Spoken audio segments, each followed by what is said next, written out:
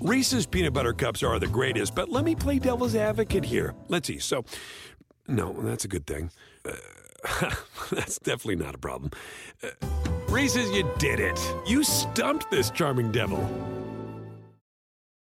It's time to take your career to the next level. With over 150 graduate degree programs, the Catholic University of America, located in Washington, D.C., provides world-class academics with a student experience that educates the whole person, mind, body, and spirit. Whether your professional calling is in engineering, nursing, social work, or any of our other exceptional degree programs, encounter the best of everything that Catholic University has to offer and discover the best in yourself. Learn more today at catholic.edu/grad admissions.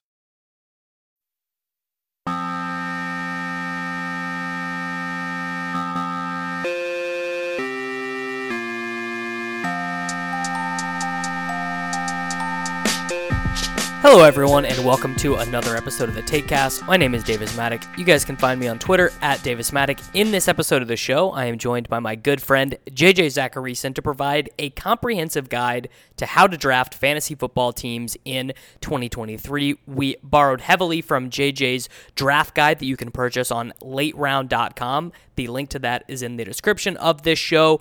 Really enjoyed talking to JJ. I hope that you guys got a lot of actionable information from this conversation as I did. If you want to support this show, you can get bonus episodes on patreon.com/takecast. You can also tell a friend about the show. That's always helpful. Or you can leave a rating or review wherever you listen to podcasts. Now let's go ahead and get into the episode.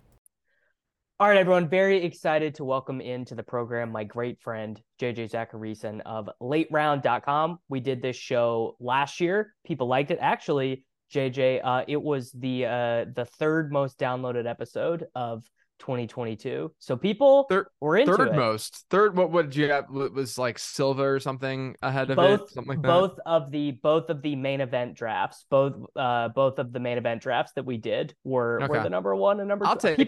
People love that's drafts. Good content. Yeah, that's people good content. Love drafts. I love drafts. Like, I find myself, I don't listen to a ton of fantasy content, but when Peter posts, his main event draft with Sean or whatever, I'm like, yeah, I'm going to listen to 2 hours of that. Look, I can't help it. It's the best. Well, that's because stakes are higher, right? And that the people that you're listening to, I get questions a lot where people are like, why do your rankings change from June to August when it's like a random player where there hasn't been that much information on that guy?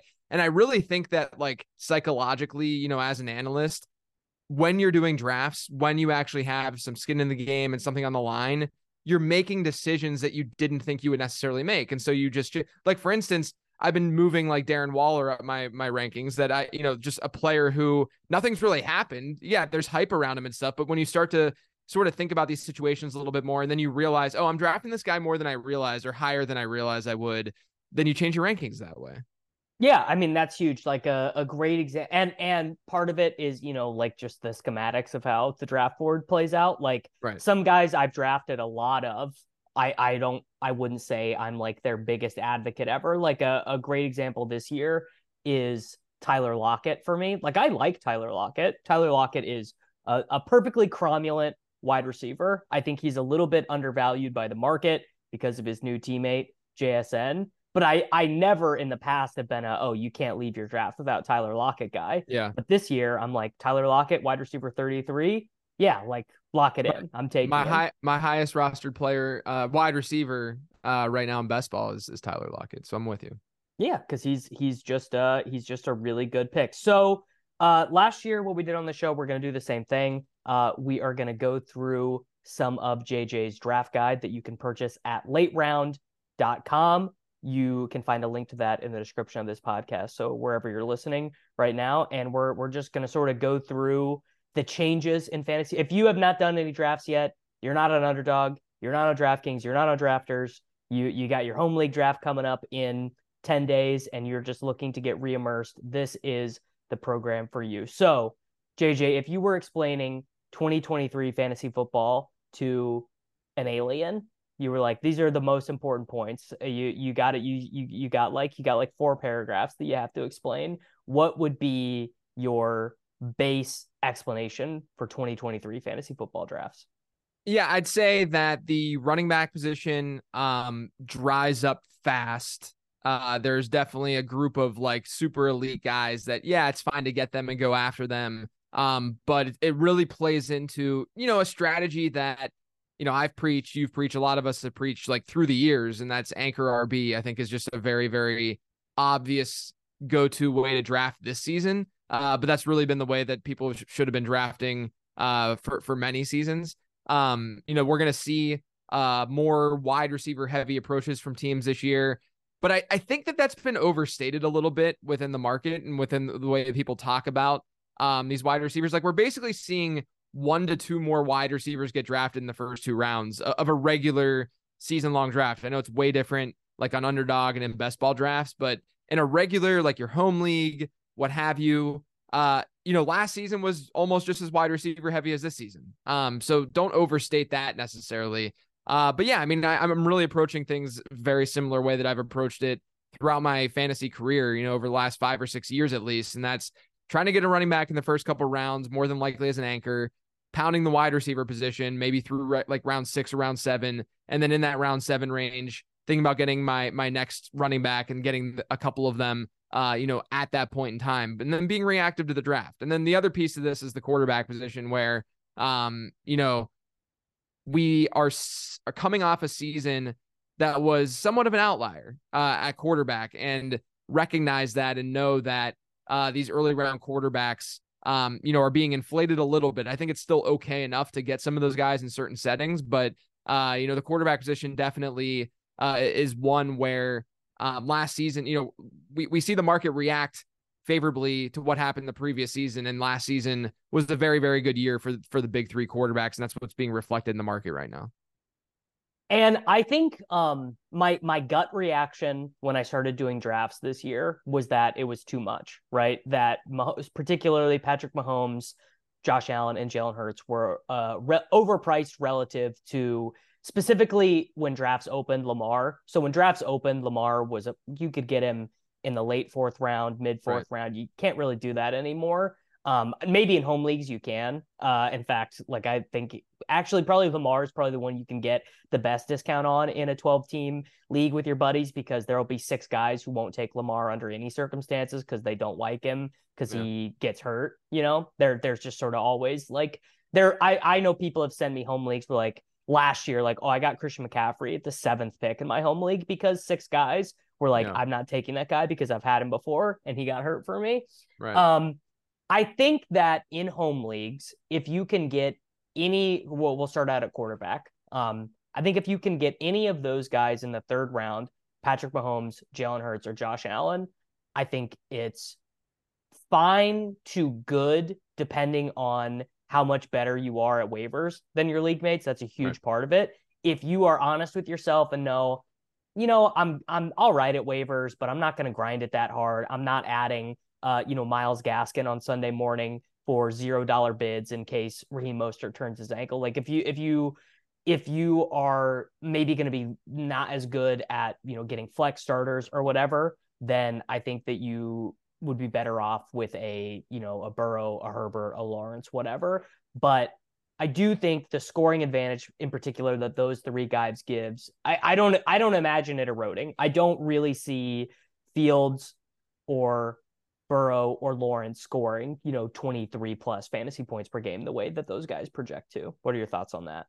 Yeah. So, when I wrote the late round quarterback ebook, that was in 2011 to 2012. So I published it in 2012. This was when, in 2011, we had some crazy seasons by quarterbacks. It was the near lockout season. And so the next year, everyone was drafting quarterbacks early. And I was like, well, I'm going to publish this ebook and say, don't draft these guys early, draft them late. And that year we had 3 first-round quarterbacks. We had Drew Brees, Aaron Rodgers, Tom Brady. In the first round, we had Matthew Stafford and Cam Newton in the second round. And the difference between what went on that season to what's going on this season is the market is properly valuing quarterback rushing and mobility. The market understands now that, not only that, but we've had these unicorns that have popped up over the last 5 or 6 years, like a Josh Allen, like a Jalen Hurts, who can throw the ball really well and run the ball really well. But the big difference is that quarterback rushing is stickier year over year than quarterback passing is. And so there's less volatility. And so we have a better understanding of which quarterbacks are going to be good entering a season. So my stance on the early round quarterback stuff is that if you're in a casual league, if you're in a smaller league, a shallower league, like an 8-team or a 10-team league, it's a lot easier to swallow that opportunity cost in the third round with these guys, because you know that you're going to be able to make up at running back and wide receiver by being better than your league mates or having a shallower pool, if you will, because there's fewer teams. And so your opportunity cost isn't as high if you get that guy in the third round. I've gotten a lot of pushback about this because people are like, well, I want that advantage by getting Patrick Mahomes or Jalen Hurts in a 14 or 16 team league. And the pushback to them then is me saying, you're not thinking about what happens at running back and wide receiver when you do that. Fantasy football is just as much about the players that you're not drafting as it is the players that you are drafting. So yeah, you are getting a slightly bigger advantage in a larger league with Patrick Mahomes or a Jalen Hurts, but you're also losing a lot more from an opportunity cost standpoint at running back and wide receiver. And by the way, when you expand your league to 14 or 16 teams, you're doubling the amount of wide receivers and running backs that are being started every week. Your baseline is shifting at a much more extreme rate than it is at quarterback, which is another reason why you should be focused on those positions early in those larger formats. So shallower leagues, 8, 10 team league, or leagues that are more casual in nature, where you know that you're going to be good at grinding waivers and being able to find value late. That's when you can swallow that opportunity cost in the third round for one of those quarterbacks. Yeah, I mean, I would say if I was playing in an 8 or 10 team league, I would make it like the key part of my strategy to get one of those 3 quarterbacks and one of tight end Kelsey too, or Andrews as well. Yeah, right. Because, I mean, there's a huge gap between Justin Jefferson and Calvin Ridley, but there is much less of a gap between Deebo Samuel and Jahan Dotson in range of outcomes or whatever. Wide receiver 20 versus wide receiver 35, I think those bands are much narrower. Yeah, I mean, in a 10 or 8 team league or whatever, you're going to get Devontae Smith in like the mid third. It's a like that's why I talk about opportunity cost so much, is because when you forego that chance to get one of those wide receivers, let's say in the early second round, that we all love that like 1-2 turn, that group of wide receivers, that next tier of guys will then go, the Devontae Smiths, the T Higgins of the world. Those guys are now going to go in like the mid to late third in these shallower leagues. So it's a lot easier to say, oh, I'm going to get Travis Kelce in the first. Maybe forego a quarterback. Maybe I'll be able to get one of these quarterbacks in the fourth or something like that. But you can still take on that cost. It's just easier to do it.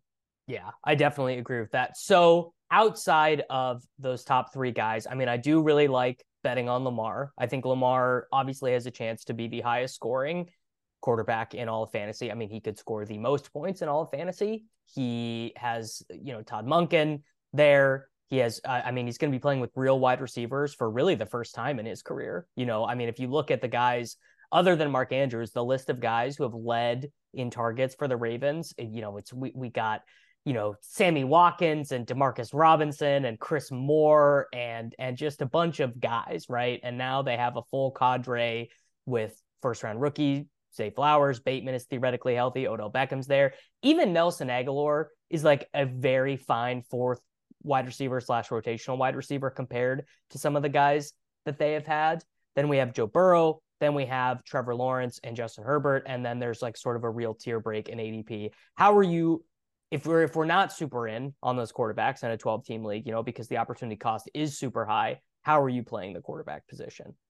Yeah, I mean, I think Deshaun Watson's part of that group too. I think I have Watson straight up ahead of Trevor Lawrence this season. Not that I think that from a median outcome standpoint, like projection wise, Trevor Lawrence actually looks better for me than Deshaun Watson does. But I think from a true ceiling perspective, Deshaun Watson, he's sort of like that wall where before you get into players who probably don't have that 23 plus point per game upside like you were talking about. With the big 3 quarterbacks this season. Deshaun Watson, the last time we saw him play a full season, he averaged 23.1 fantasy points per game. I mean, he was there. That year, 3.9 of those points per game came via rushing. Last season, those rushing numbers were there. I mean, they were still present for Watson. The difference was that he was a horrific quarterback. He could not throw the ball at all. But I think that we can give him a little bit of a leash there, knowing that He hadn't played football in like 2 years. So all the stuff off the field, understand if you just don't want to draft Deshaun Watson. I'm not saying that. But I do think that he's probably the best value because you're drafting him at the bottom of his tier, right? That's where you extract the most value when doing that. And I do think that of those players, he has just as good of odds, if not better odds, of hitting that 23 point per game season because of what he can do with his legs. Whereas Justin Herbert, even though he is athletic, hasn't really shown that he's going to be that guy in the NFL. Joe Burrow, we know, is capped by not necessarily running the ball more than like a Patrick Mahomes would. And so you have in Trevor Lawrence, it's the same deal. That group, all three of those guys can have monstrous like touchdown rate seasons and have like an 8% touchdown rate. And none of us would be that surprised because the weapons are there and they're all very good quarterbacks. But I do think that from a floor ceiling perspective, Deshaun Watson is right there with those players and you can get him at more of a discount than those guys. And so he's the one to me that I've been targeting most. And yeah, he could burn me because he was horrible last year. Like we know that can happen. But the rushing is still likely going to be there for him, which is big. And we know that that's how these guys really hit that good floor ceiling combo.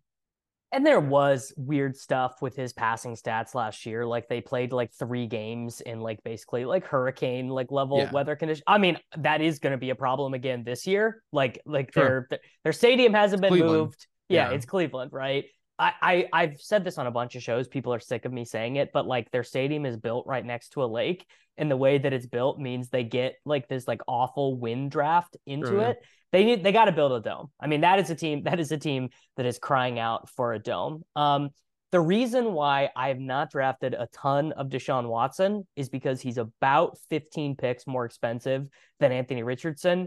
To me, Anthony Richardson is sort of the skeleton key to how fantasy football works out in 2023, because if he has a Justin Fields rookie year, wasted pick, right? You're cutting him and you're starting Kirk Cousins, right? But if he has a Justin Fields year 2, which is not good passing stats, in fact, quite bad passing stats, but unbelievably good rushing stats. I mean, I think that Anthony Richardson athletically so capable of 1,000 rushing yards, 8 rushing touchdowns, right? Like, I mean, that just feels like something he can do right away in the NFL. It's really just a matter of, can he be just good enough at passing to keep the offense on track, right? Where it's not just and sacks, right? So Justin Fields eats a bunch of sacks, and that's the obvious comp that people are making. But Richardson was really good at sack avoidance at Florida. It was one of the few things he was really good at passing. Where are you at with Anthony Richardson? Yeah, what's crazy, man, is that if you look at home leagues or like Fantasy Pros expert consensus rankings and stuff like that, he's free.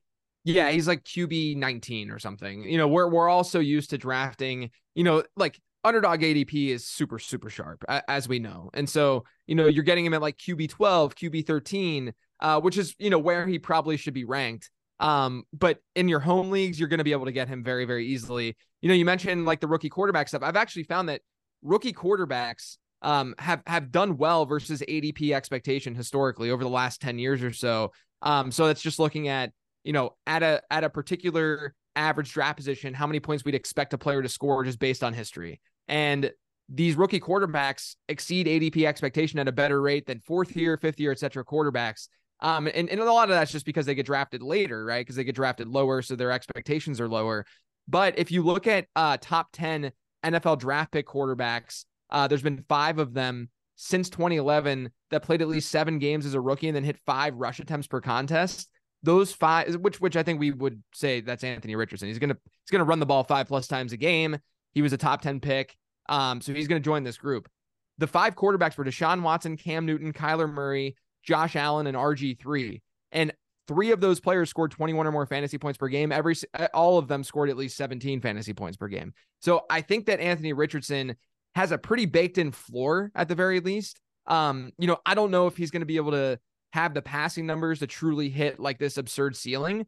But if you're thinking about it from the perspective of just like getting by and then having these spiked weeks and having these like multi-touchdown rushing touchdown games, hopefully in the fantasy playoffs, I think Anthony Richardson makes a ton of sense this year. He's been one of the guys in my draft guide to target, since the beginning.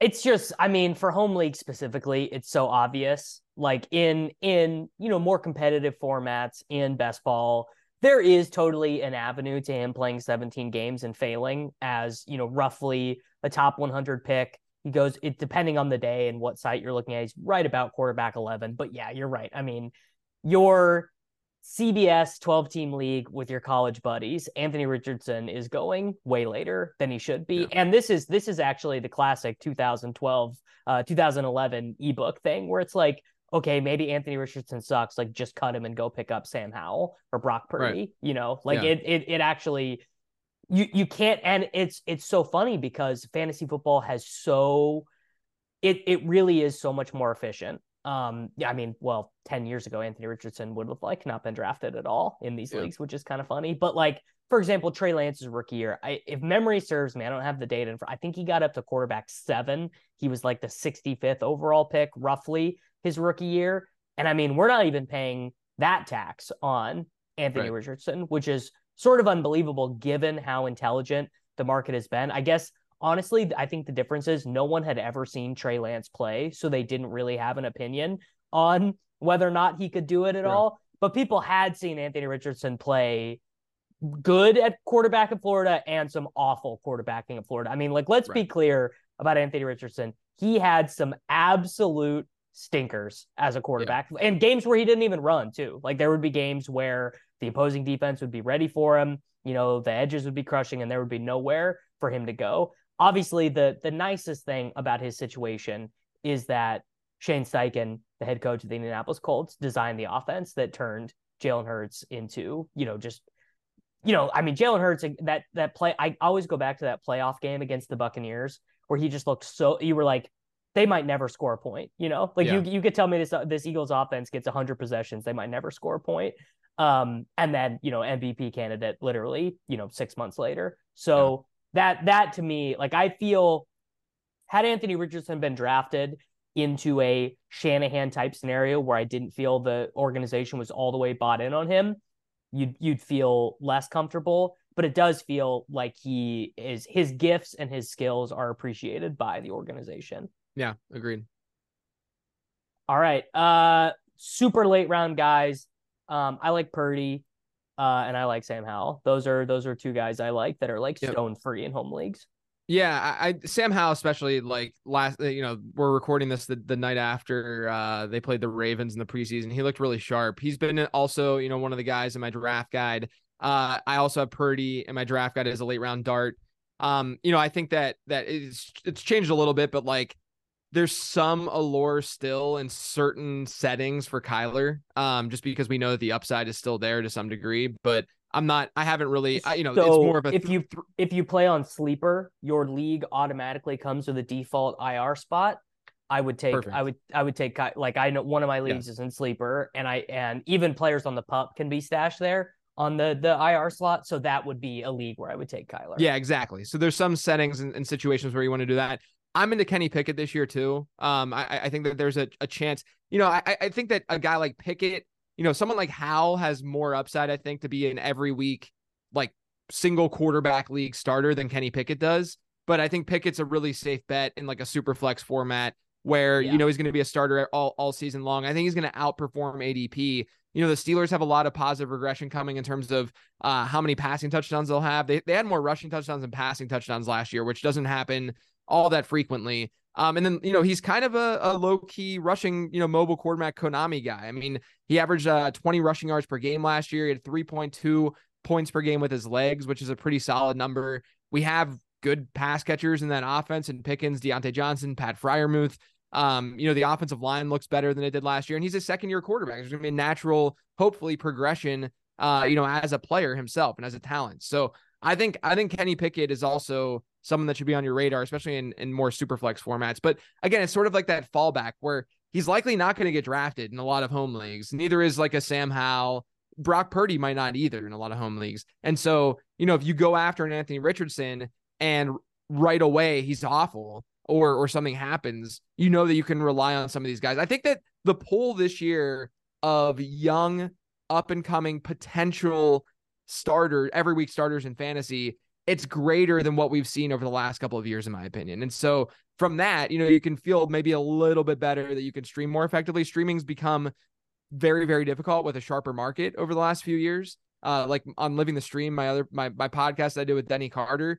We put together a Frankenstein, and we used to be at like QB5, QB6 in points per game every year. Now we're at like QB11, QB12. Right. It's just harder to match some of that production because the market's sharper. But I do think that our pool of usable quarterbacks is pretty decent this season. Yeah. All right. Let's move to running backs now. Only 4 running backs going in the first round of drafts this year. We have Christian McCaffrey. Actually, only 3, right?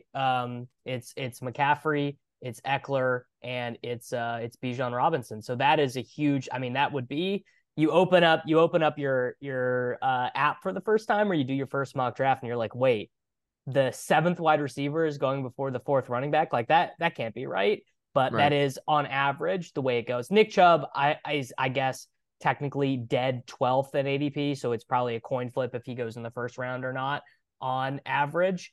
But yeah, it is nuts. And a rookie running back, you can have a lot of different takes on Bijan Robinson. I am all the way in on Bijan Robinson. I think that to quote Pat Kerrane, the legendary upside season is so obvious there. But running back, how are you playing it at the top of the board? Yeah, look, I mean, I think that you hit a wall at running back, sort of, partially because of the Jonathan Taylor, Josh Jacobs situation. I'm not overly high on Derrick Henry this season, but I've been burned in the past by Henry. I wouldn't be shocked, obviously, if he has a good year because it's Derrick Henry. But that line scares me. Their schedule to open the year is frightening. So I'm worried about game script. I'm worried about Tajay Spears there too. So I really think that the line that I draw with where I'm at in my draft and getting a running back in the first 2 rounds is that Nick Chubb, Tony Pollard range. I have Pollard 1 spot ahead of Chubb. So I do like Pollard more than the market. I guess I technically like Chubb less than the market because I'm 1 spot lower, but I've gotten Chubb still. He's still in store for a good year. But those are the guys that if I can get one of them in the first couple rounds as an anchor, that's perfect. That's beautiful. If not, I'm really looking at other avenues and going with some wide receivers in that range. I'm not as inclined necessarily to get some of the, I'm not really into like Najee Harris and Travis Etienne this season where they go. They're at the top of their tier, if you will. And I want to get guys who are lower in their tier to extract the most value. And I think there's a lot of players in the middle rounds this year at running back who can match that kind of production, the volume driven production that we're going to see from like a guy like Najee Harris. And then, Travis Etienne has plenty of question marks as a receiver and Tank Bigsby being there and such. So I'm really, from a build standpoint, if I can get CMC, Bijan, Eckler, Chubb, and Pollard, those 5, I'm cool with that. Otherwise, I'm mostly going with more of a 0 RB build. My favorite start is, pin the tail on your elite wide receiver, CeeDee Lamb, AJ Brown, Stephon Diggs, Cooper Kupp, Tyreek Hill, whoever, then Tony Pollard in the second round. I've got Pollard ranked as my 4th running back, but honestly, if really push came to shove, I probably would take him over Bijan. Like if that was the market dynamic that you had to frequently make that choice, Pollard is, I've done an embarrassing virgin number of drafts, like probably over 500 at this point, and Pollard is my 4th most drafted player overall and my 2nd most drafted running back. Like I'm always taking him over Barkley, always taking him over Chubb. Weirdly enough, I've never liked Derrick Henry, but I do like Derrick Henry this year because I think the price has dropped enough on Derrick Henry that back into the 2nd round, beginning of the 3rd round, and his playoff schedule is beautiful. He gets to play the Houston Texans twice in the fantasy football playoffs. And I think most importantly, the Titans, especially with the signing of with DeAndre Hopkins, have shown that some of the fears about them, not being competitive, not wanting to win games, like, oh, we'll go with Will Levis or whatever. I think the Hopkins signing allayed a good bit of that. But really, my preferred running back strategy is one of these top guys paired with an elite wide receiver with my first 2 picks. I don't love going running back to start. Yeah, I mean, but here's the thing. I do think that there are scenarios. I forgot Saquon also with that. It's more like a big 6. I should have added Saquon in that group because I think he's fine enough. I have him ahead of, like in a tier ahead of Derrick Henry and then sort of closer to Chubb and Pollard. So I want to include Saquon in that group. But I actually think that there's a chance that RB ends up being okay if you're in the middle of the first as your draft slot. Because if you're not able to get one of those elite guys, which I think, sort of the firewall there is like Devontae Adams, Garrett Wilson, where they go. Yeah. If you're not able to get those players, I'm not, Jalen Waddle is fine. I've gotten enough of Waddle this year, so I'm not, saying negative things about him or anything, but I do think that it's hard in a managed league to go Jalen Waddle over someone like Saquon, right? And so I think I agree with that. If you're in a position where you get Eckler in the first or Bijan in the first, in the middle of the first, like if you're in that 8 spot or something like that, and then you go on this wide receiver run in your league, or that's what your league does, then all of a sudden you're staring at Saquon versus Jalen Waddle. I think it's totally fine and appropriate to go RB from that position in that spot. And I actually think that could end up like we always look at structure and how teams started when we look back on a season in hindsight, especially with best ball, right? To see what builds were best. And I would not be shocked if this season, if we look back and RB has a really good win rate only because of what I just talked about, only because people aren't necessarily reaching for that second running back and they're letting a guy like Pollard or Saquon or whoever kind of fall into their lap, right? I think those are the scenarios where going with 2 running backs to start makes plenty of sense. And then you get into that like complete, like just horrific zone of players in that like early 3rd round where you're like, the guy I'm getting here is the same as the guy that I'm getting in the middle of the 4th. It's an awful place to be. Like from Amari Cooper to Brandon Ayuk, like every player is the same to me. It's all like the same. They're all the same. Well, that's why I'm like, I'm going to shoot for crazy upside in that range at wide receiver. And that's why I've been pumping up Christian Watson so much because, yeah, of course I understand the downside. He didn't have a crazy target share last season, even when he was active and playing a full complement of snaps. But we know that I approach my drafts where I'm like, am I going to get burned by this guy? And Christian Watson's a player where he absolutely can burn the living what out of you. I mean, he's someone who it could be Packers Chase Claypool. Or it could go that it could go south. But the reason why it's so easy to go after Watson is because you have sort of that insulation of like, okay, in the 5th round, then I'm going to be able to get a pretty high floor guy like a Tyler Lockett. And then in the 6th and 7th, there's guys like Brandon Cooks out there who are totally fine, but they maybe don't have that same type of like absurd ceiling. I think that people are too focused on like the round and the pick that you're specifically getting these guys without realizing the flatness of the position there. It's how it all works together. Right. Exactly. So the thing that is different for me about running back in years past is that generally speaking, I have never liked the running backs who go in the 3rd, 4th, and 5th rounds. Like generally speaking, those for the last like 2 years, that's just been like absolutely do not touch zone. The market dynamics are different this year. One, because Jonathan Taylor was the number 1 overall pick last year, and there's just like, he might be hurt, he might be traded, he might hold out. Like there's like that crazy uncertainty there. Obviously, I go back to the old adage that you are only 8.3% likely to win your league and 92%, likely to lose it. So like, if you're going to lose anyways, you should take the picks that make it more likely for you to win. Yep. Jonathan Taylor, definitely one of those guys. Same thing, in my opinion, for Breece Hall. I think that I've heard the arguments the other way. Silva really likes Dalvin Cook. We're going to get into this argument when we draft our main event team together, I'm certain. Oh boy. But Breece Hall in the 5th round feels really good to me. Travis Etienne. I mean, Etienne, look at him as a prospect compared to Bijan Robinson, who's going in the 1st round, like very similar prospects. Etienne hasn't really been used as a pass catcher, but I still think that's something that could exist. And even if he doesn't, he could run for 1,700 yards, like just as a rusher. I think he could average 100 rushing yards per game, especially if the market is already predicting this breakout for the Jaguars offense, where Ridley's a round 2 pick, Kirk is a round 4 or 5 pick, Trevor Lawrence is pushed. Like the market is totally buying into the Jaguars. Does Tank Bigsby not scare you?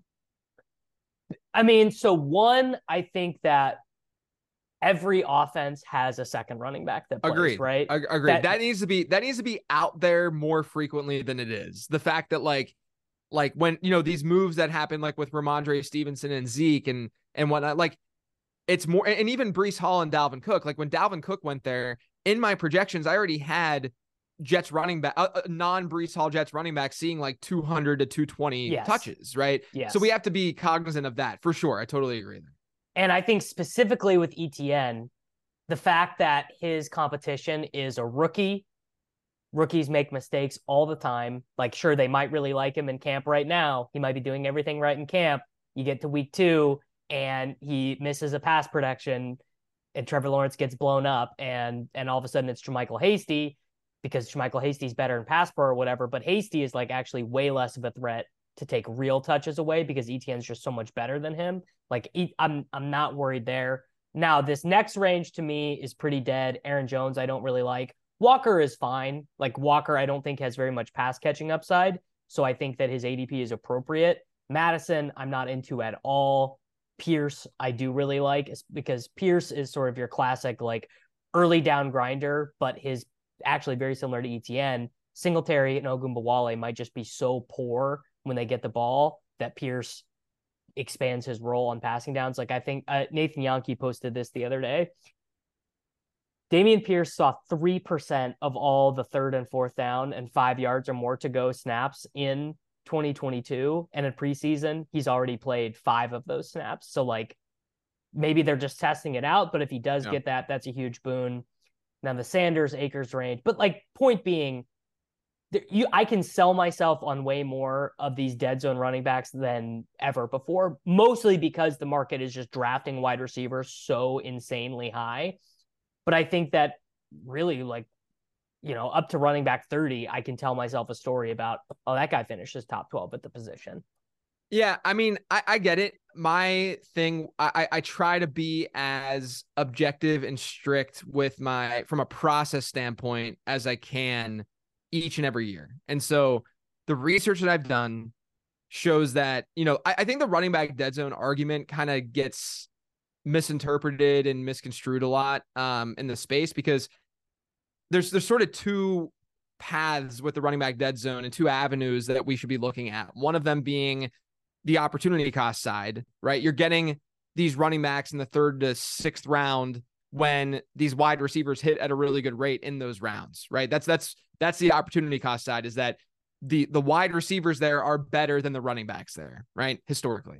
And then the other side of this is if you still look within only the running back position, there has been a drop off in terms of ceiling historically when you get to like that, and it's convenient when you get to that like RB 13-ish range. Like basically what you see in it's typically the middle of the 3rd round. But in that like RB 13 to RB 24 range, so your RB 2s by ADP generally have not provided any better of a ceiling. They have a better floor, but not a better ceiling than the RB3 types that you can draft in the 7th and 8th round, right? That's so my pushback with like the running back dead zone talk this year, because like if you go on an underdog, like these guys are getting drafted in like the 8th and 9th round sometimes, right? Like the standard like RB2s will drop that far. That doesn't happen in your home leagues. It's not going to happen in your home leagues. So that's one piece to this. But running back dead zone, the concept occurs in every single draft that you technically do. Like just because the opportunity cost shifts and changes, the actual running back dead zone still is there because of what happens within the position. So those RB2s are still generally not great bets. My thing is I'm trying not to talk myself into these guys to a point of having heavy exposure. I think in best ball, it's totally different because spiked weeks and the way that things just work naturally in that way. I'm looking at it more from like a predictability standpoint and like a league winning standpoint. And I do think there are some players, like I like Rachaad White a lot this year. I think Rachaad White is someone that folks should just generally be targeting, because when you can lock in a guy who's likely going to see a 10+% target share in the middle rounds, those guys hit at obscene rates. But there's guys like, I worry about Najee Harris. I worry about Travis Etienne. I worry about even like a Dameon Pierce, like who you said. I see what you're saying. I don't even disagree with the general analysis. I just worry about where the upside is necessarily going to come from. He's playing with a rookie quarterback. That offense probably isn't going to be that good. There's a lot of data that suggests that running backs with rookie quarterbacks don't break out at a really insane rate. They might exceed expectation by a little bit, but they're never true league winners. Same deal with Miles Sanders. So, I'm trying my best to be as level-headed as I can about the dead zone, because it's funny, if you go back and you just literally Twitter search running back dead zone and last year's tweets about the dead zone and look at last year, people were saying the same thing. It's people are literally saying like, oh, this is the year that the dead zone doesn't really exist. And you look at last year's results and it still exists. Yeah, you had ETN was okay out of the dead zone, but Breece Hall was fine out of the dead zone and Dameon Pierce was fine out of the dead zone, but you should be targeting rookie running backs out of the dead zone. Those guys actually produce like late second round picks in 12-team leagues historically. So that's fine. Go after those guys. And then Josh Jacobs obviously emerged too, and he was a huge league winner, but the guys after that were better bets. I mean, in your home leagues, Ramondre Stevenson went after the dead zone. Tony Pollard went after the dead zone. Those are the players that I'm still going to generally target as opposed to those RB2 types. Yeah, I mean, we did sort of bury the lead, but once you get to Antonio Gibson plus Gibson, Dillon, Charbonnet, Robinson, Penny, not for me, maybe for other people. I'm a Gainwell guy.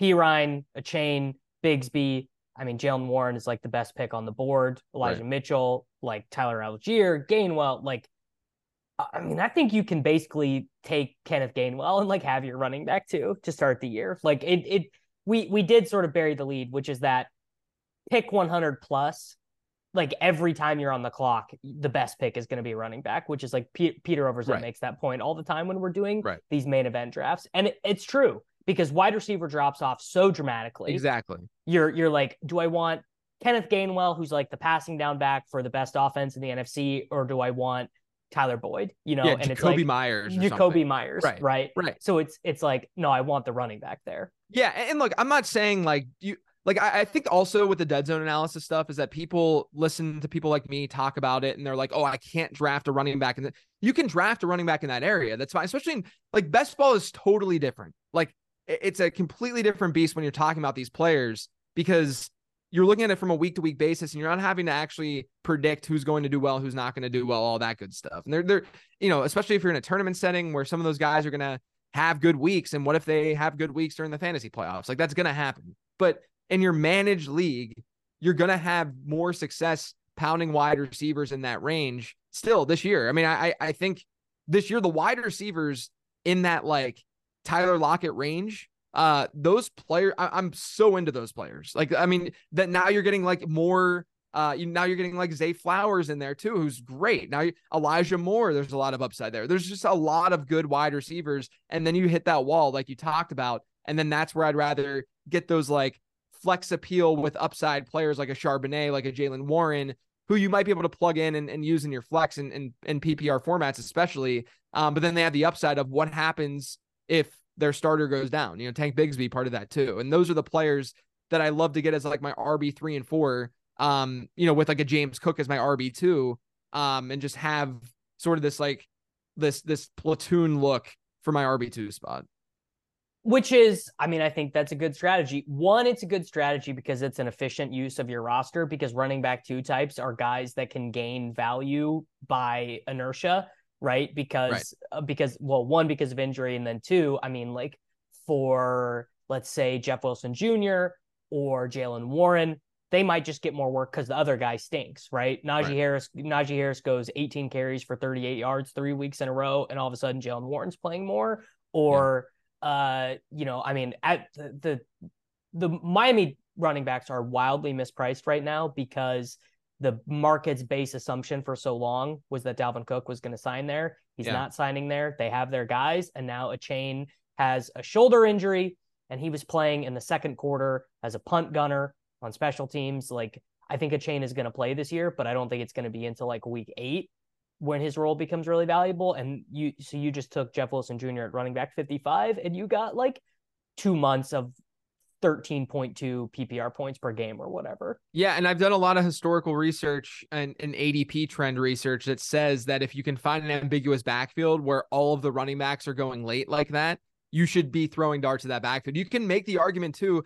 I haven't invested as much in Chicago as I have Miami, but Chicago's a backfield also that you can throw darts at. I mean, especially to me, it's like Khalil Herbert and Roshan. I haven't really done much with Foreman because I just don't think the upside is nearly as evident as the other 2 running backs there. But throw darts there. It makes plenty of sense to target those types of ambiguous backfields because they're being priced down because we don't know who's going to emerge and everyone's freaked out about things from a projection standpoint. But guys get hurt, guys just play better. What if Roschon Johnson really is the best pass blocking back on that team and he can play third downs? And all of a sudden he's really good on early downs too. I mean, there's tons of outs for those players to really emerge from their backfields. The best example and the easiest example to go to was the Leonard Fournette, Ronald Jones thing a few years ago with Tampa Bay, where, Fournette and Jones were basically back-to-back in ADP for a while. Leonard Fournette ended up being a league-winning player. Ronald Jones did not. And the reason they were being drafted where they were being drafted is because people didn't know who was the RB1 on that team. And so they get scared off. They're like, oh, I don't know who it's going to be. This isn't clear. No backfield is clear cut. Even the Steelers and the Jags and and the Patriots, like these backfields who have good running backs, decent enough running backs, they're still not clear cut. We don't know exactly how things are going to play out. So use that to your advantage. Yeah, I think that is a really good point. All right, so let's move into wide receiver strategy. I would say more than any other position, figuring out a wide receiver strategy, it's the most important this year. It's the most expensive wide receivers have ever been, even in more casual formats, even in you're going to open up your ESPN league with your buddies and you're going to be like, wait, how many wide receivers are gone by pick 30? You're like not going to believe it. So it is. I think that obviously I think you can start wide receiver. I think it's fine. Let's say, for example, you start Cooper Kupp, Chris Olave, Ramondre Stevenson, perfectly fine fantasy football start. So how are you approaching it? How are you breaking down this cost? Yeah, look, I love the wideouts that go in like round 5, round 6, and probably a little bit even later in, your home leagues or your office leagues, what have you. When you get into like the Tyler Lockett range, you get guys like Lockett and Deontay Johnson, who I've drafted a ton. If you want like a blanket way of looking at this, the research I've done shows that the wide receivers who outperform ADP best are rookies. And this is in the middle rounds where that's the money zone for these running backs. Rookie wide receivers, second-year wide receivers, fifth-year wide receivers, and sixth-year wide receivers. Now, why fifth and sixth year? Part of that is change of scenery. Part of that is they're aged. I think they're just unsexy picks. I think Deontay Johnson's a perfect example of that, where it's an unsexy selection. But he's in a role where he's going to see a lot of volume. Christian Kirk was that last year, where there's a change of scenery for him because their rookie deals are up and they go somewhere else. So these year 5 and year 6 wide receivers have actually been really, really good bets historically. What you kind of want to avoid in the middle rounds, especially if they weren't good prospects. If they were good prospects, it's okay to still go after them. But in the middle rounds, you want to avoid year 3 and year 4 wide receivers who are bad prospects, because basically, if you think about this intuitively and psychologically, why are these wide receivers year 3 and year 4 guys, but still in the middle rounds? Well, they probably haven't really broken out yet. They haven't really been like full-blown studs in fantasy, or else they'd be getting drafted earlier. But they're still in the middle rounds because people have some hope for them. Gabe Davis last year is a pretty good example of this, where, maybe situationally things look pretty good for them. But if they don't have that baseline prospect profile, I actually learned this summer when doing some research, that's a red flag. Like when Robbie Anderson as a third-year wide receiver was a middle round pick. Oh man, that should have been a red flag for us to fade him because he was not a good prospect entering the league. That's why a guy like Elijah Moore, I'm cool with as a third-year guy. You could honestly, like anecdotally say that he's more of a second-year guy, given what happened last year in New York. It was just a really, really awful situation all around. But yeah, so I'm fading a lot of those types of players. And I'm going after the Jordan Addisons, Jackson Smith and Jigba's, Zay Flowers, even Quentin Johnson, who I didn't like a ton as a prospect, but I still think you can throw darts at him when he's going to be like your wide receiver 4 or something like that. Yeah, I mean the sweet spot is weirdly enough, it's when a lot of those running backs that we don't really like go. I mean, George Pickens, Jordan Addison, Jahan Dotson, Michael Pittman, Zay Flowers, Quentin Johnson, Elijah Moore, Elijah Moore is sort of an interesting case because he's a year 3 prospect that I thought was, yeah. but I thought he was really good. I thought he was like a really good prospect. He is. That's what I'm saying. Like a lot of I did some research on this, and there have been 17 year 3 wide receivers who've been drafted in the middle rounds since 2011 who played at least 8 games. And then I split that up by how they scored in my year 2 model, which is a model that predicts how well they're going to do in year 2 and year 3. 7 guys were above the 90th percentile in the year 2 model, and all 7 of those guys exceeded ADP expectation. And then of the remaining 10 players, all but 1 did not exceed expectation, who were below that 90th percentile in the year 2 model. So basically, if they looked good after year 1 in my model, they're still fine bets as third year guys in the middle rounds. It's the guys like when Robbie Anderson was there that you just generally want to avoid. So I think the other thing with wide receiver is that you probably want to be taking 6 or 7 of them in a way that maybe you wouldn't have in your. So like, let's say you do have a kind of wide receiver heavy draft because wide receivers are pushed so far up, the risk profiles of the guys. I mean, we just talked about it, right? Christian Watson, the risk profile, Jackson Smith and Jigba. I mean, there is like, we all love him. We all think he's great. But there is the risk that he's playing like 60% of the snaps. Yeah, Drake London's another one. Drake London. Yeah. So I do think taking, backdooring some of these guys, maybe some of the more boring guys, or even the rookies, right? I mean, Jalen Hyatt, Jaden Reed, Rashid Shaheed for the Saints. And then, I mean, even getting super late, Michael Wilson. The other thing is, and I do think we all sort of just have copy and pasted the Chiefs results from last year to this year, which is that you're not ever going to want to start any of the wide receivers. Sam Sherman had this great stat that Mahomes wins MVP, leads the league in passing, and the Chiefs had 3 instances of wide receivers scoring 20 or more PPR points, right? It was Juju twice, Hardman once in a 3-touchdown game. And as of right now, you and I are recording this on Tuesday, August 22nd. The market is kind of into Sky, kind of into Tony. They're both roughly top 100 picks, pretty much, especially in home leagues, completely disregarding Rice, Watson, James, whoever. And I do think that basically if any of these guys, regardless of who it is, if it's Sky, if it's Rice, if it's Tony, I mean, I feel less optimistic about Tony by the day. Yeah. If one of these guys just demonstrates real skill, the crazy rotational stuff that the Chiefs were doing last year, I mean, they were playing 7 wide receivers and 4 tight ends in some games, like stuff no one does, because basically they were like, these guys all suck, so let's just keep them as fresh as possible, right. Like, let's just have fresh guys running routes against tired defensive backs. I think there's a pretty good chance that one of these Chiefs wide receivers is a real league winner this year. And honestly, I'm just making bets on all of them because I have such low conviction. But like, for example, a 2nd round rookie wide receiver drafted by the Kansas City Chiefs without the Sky Moore failure and honestly the McCole Hardman failure of years past, that guy'd be a 6th round pick, just regardless, but Rice is free. Yeah, look, I didn't like Rashee Rice as a prospect. Like I didn't have him ranked super high even in rookie drafts because of the inflation compared to the market, because of the inflation of him landing in a Patrick Mahomes offense. But in redraft, these are the guys that I'm going to pound. I'm going to go after.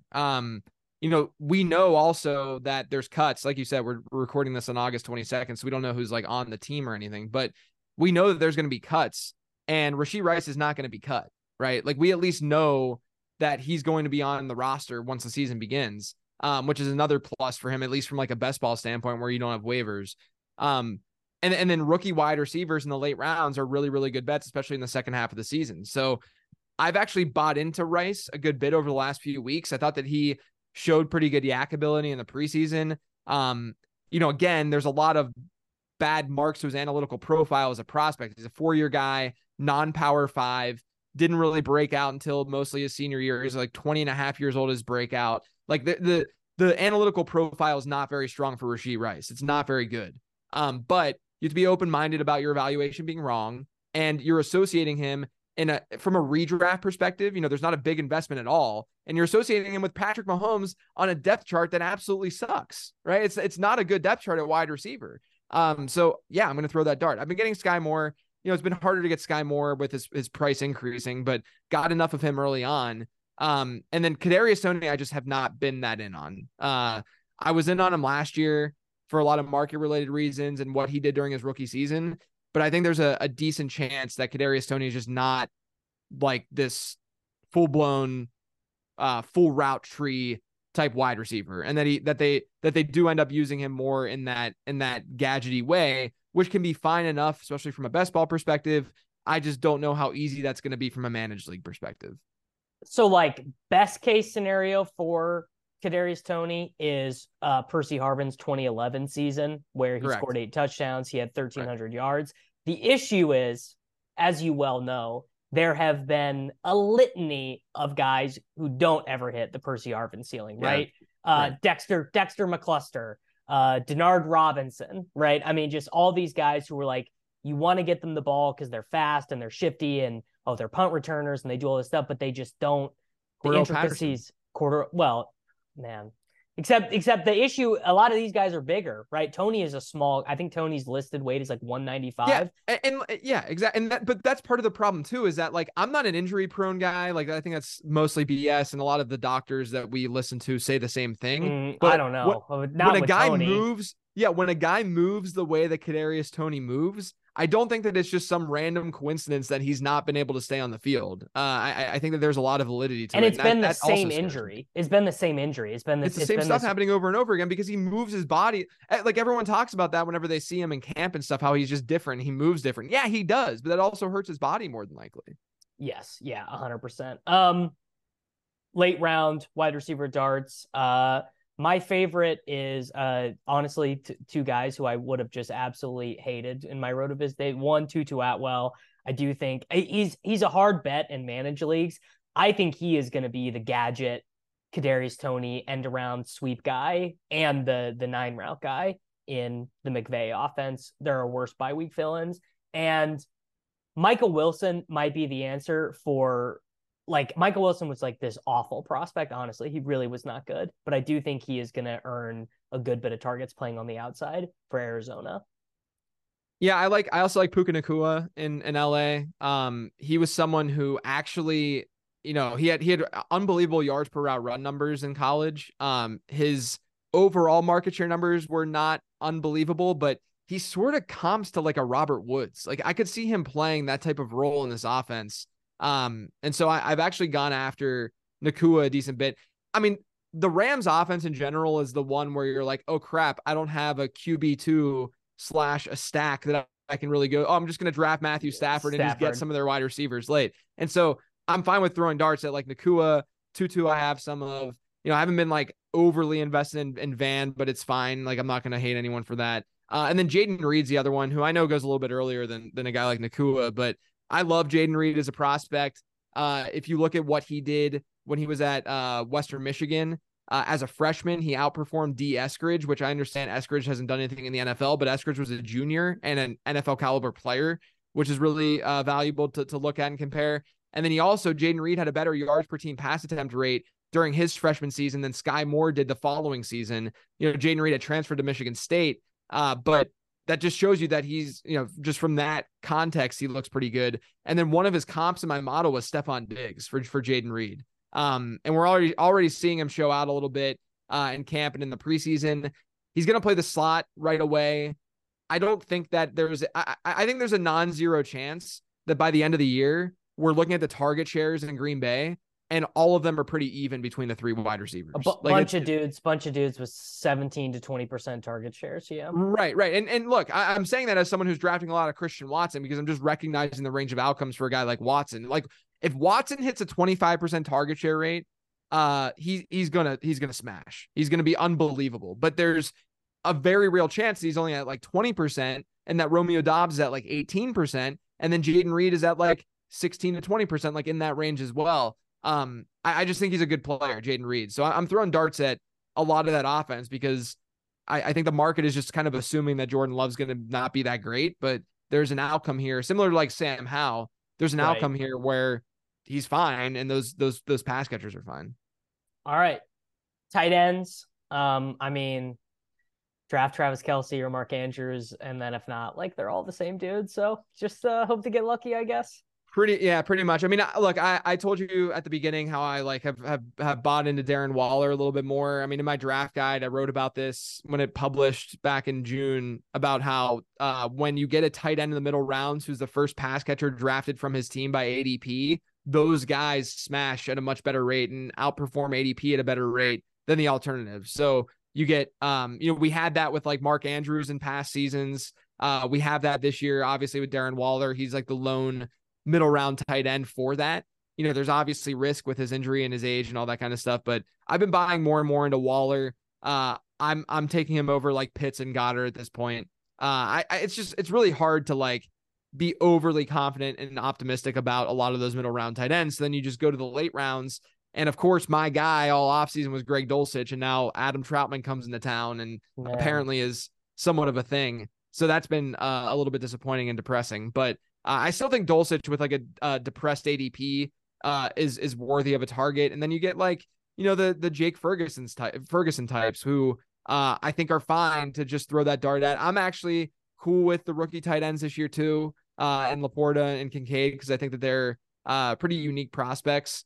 And we've still seen some rookie tight ends perform, especially down the stretch as they get acclimated to the NFL game. So I think there's a lot of good late round darts this year at tight end where if you don't get Kelsey or Andrews, you should feel okay with waiting.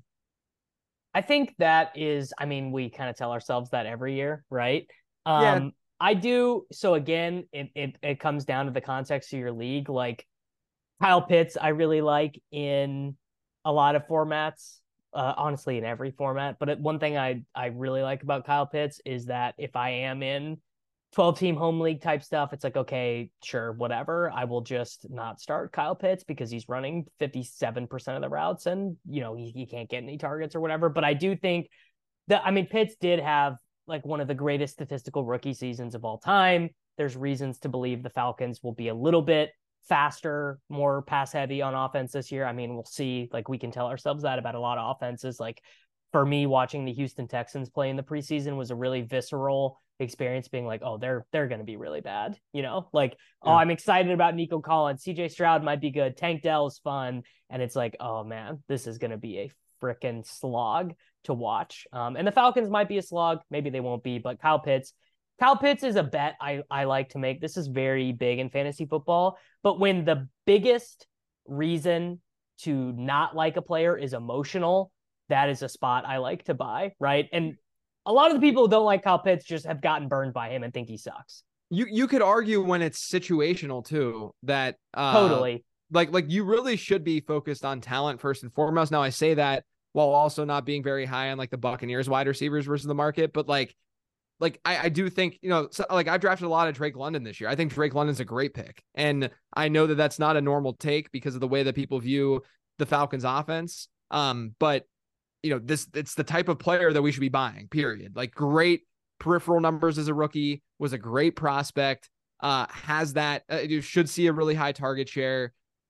He's just the kind of player that we should buy into. And so I'm saying, all right, hopefully the situation from a passing volume standpoint is better than we're projecting. And so therefore he can exceed ADP that way. So I still think that like going after a Pitts in certain situations and going after a London in certain situations, totally fine, because you should be targeting players who are just good at football. That's something that people have, Corain has said this, a couple other people have said this to me this offseason, that actually with the market being so good and us having a better ability at projecting touches and more people drafting off projections than ever before, that actually taking stances on being like, I think this guy's really good, so he can beat, because obviously if you think a player's good, then he beats his volume projection because he gets the ball more often, right? Yeah. Well, but what you're saying basically though too is that like you need to find different edges within the game that where you think that you can beat the market, and the edge in projections is very, very difficult. But that's more so to me on like the player level and how we divvy up like target share and backfield share and stuff like that. Like when a player moves teams, right, and you build a projection out and you look at the projection is not that different from analyst to analyst. It's just not going to be that different. No.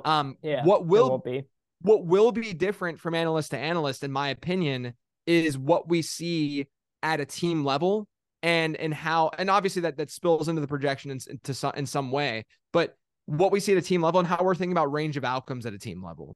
And so if you're saying the market right now, like again, I go back to Atlanta because I just think it's a perfect example, but the market right now is saying that they believe the Falcons offense is going to be almost just as run heavy as it was last year. Because if the Falcons offense were middle of the road in pass rate, even with Desmond Ridder, Drake London would easily be an early to mid third round pick, easily, right? Just given where Chris Olave goes and stuff like that. I don't think he necessarily go in Olave range, but maybe right after that tier. But he's going often in the mid fourth, and in some leagues, I mean, he'll fall into like the fifth because people are very afraid of this Falcons offense. But you have to think about it a little bit more abstractly and say that's where the floor is at from a projection standpoint, because they're not going to get any more run heavy more than likely. But people were making the assumption that they will be pretty run heavy.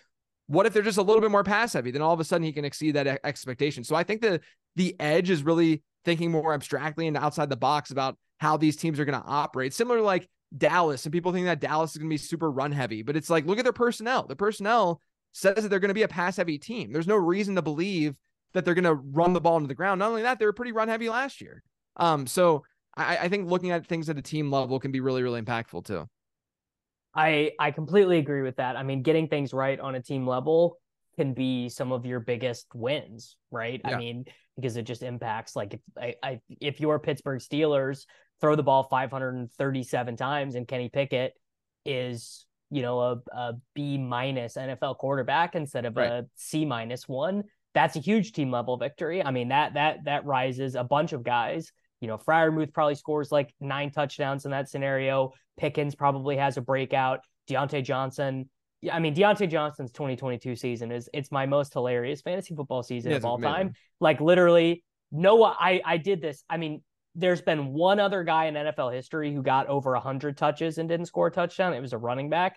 But no one has ever come close to 137 targets and no touchdowns. Like, yeah, it's crazy. It's a record that'll never be broken. Yeah, it's great. But yeah, I mean, look, betting on those late round offenses like the Steelers, like the Commanders, I think are another offense that you can bet on and say, like, if those teams are 20% better than what the market is generally projecting, you're going to win a lot of fantasy leagues by investing in those offenses. So, and if you look at those offenses, the biggest question mark is the quarterback. It's not the playmakers and the personnel. And so just invest in the talent at personnel and hope that the quarterback can follow. Yeah. To other tight ends. Oh, Luke Musgrave. That's the only other guy I wanted to mention. My model that's in beta mode for tight end loved Luke Musgrave. Like, loved him. It's so interesting because he was like, it's such a funny thing with tight ends where it's like, if you like them, don't go look at their college stats because they probably did absolutely nothing. And Luke Musgrave was completely that guy. Yeah, I mean, it's definitely an athleticism thing, but I mean, the model really liked Laporta and Kincaid, obviously, like elite prospects with them. But I remember looking at Musgrave and being like, well, this is kind of strange. And I mean, he had a 91st percentile score, which is very good. Anything over the 90th percentile is great. And a lot of it's because it looks at speed score, and his speed score was fantastic. His yards per route run was pretty poor, but his speed score was just there. And then the draft capital was decent enough. Yeah. All right, man. I think that is a good bit of strategy talk on how to win fantasy football leagues in 2023. Tell the people about lateround.com, obviously the draft guide, but then also what they can get in season and the podcast. Yeah, so lateround.com, you can get the Late Round Fantasy Football Podcast. There's a feed for that. I'm starting a new show within that feed called Late Round Perspectives. That first episode drops this week. But then the draft guide is something I'm selling right now, where it's a lot of this strategy talk, a lot of ADP trends. Like 85% of the guide is strategy stuff and research. And then the next 15% is like players to target, players to avoid, all that good stuff that, some people would rather just look at that. And I understand. But if you want more like detailed, nuanced stuff, there's a lot of strategy discussion within the guide. You can check that all out. I have a Patreon also, but check it all out over on lateround.com. Beautiful. JJ, thanks for joining us. And we will be back next week, everybody. Reese's peanut butter cups are the greatest, but let me play devil's advocate here. Let's see. So, no, that's a good thing. That's definitely not a problem. Reese's, you did it. You stumped this charming devil. It's time to take your career to the next level. With over 150 graduate degree programs, the Catholic University of America, located in Washington, D.C., provides world-class academics with a student experience that educates the whole person, mind, body, and spirit. Whether your professional calling is in engineering, nursing, social work, or any of our other exceptional degree programs, encounter the best of everything that Catholic University has to offer and discover the best in yourself. Learn more today at catholic.edu/grad admissions.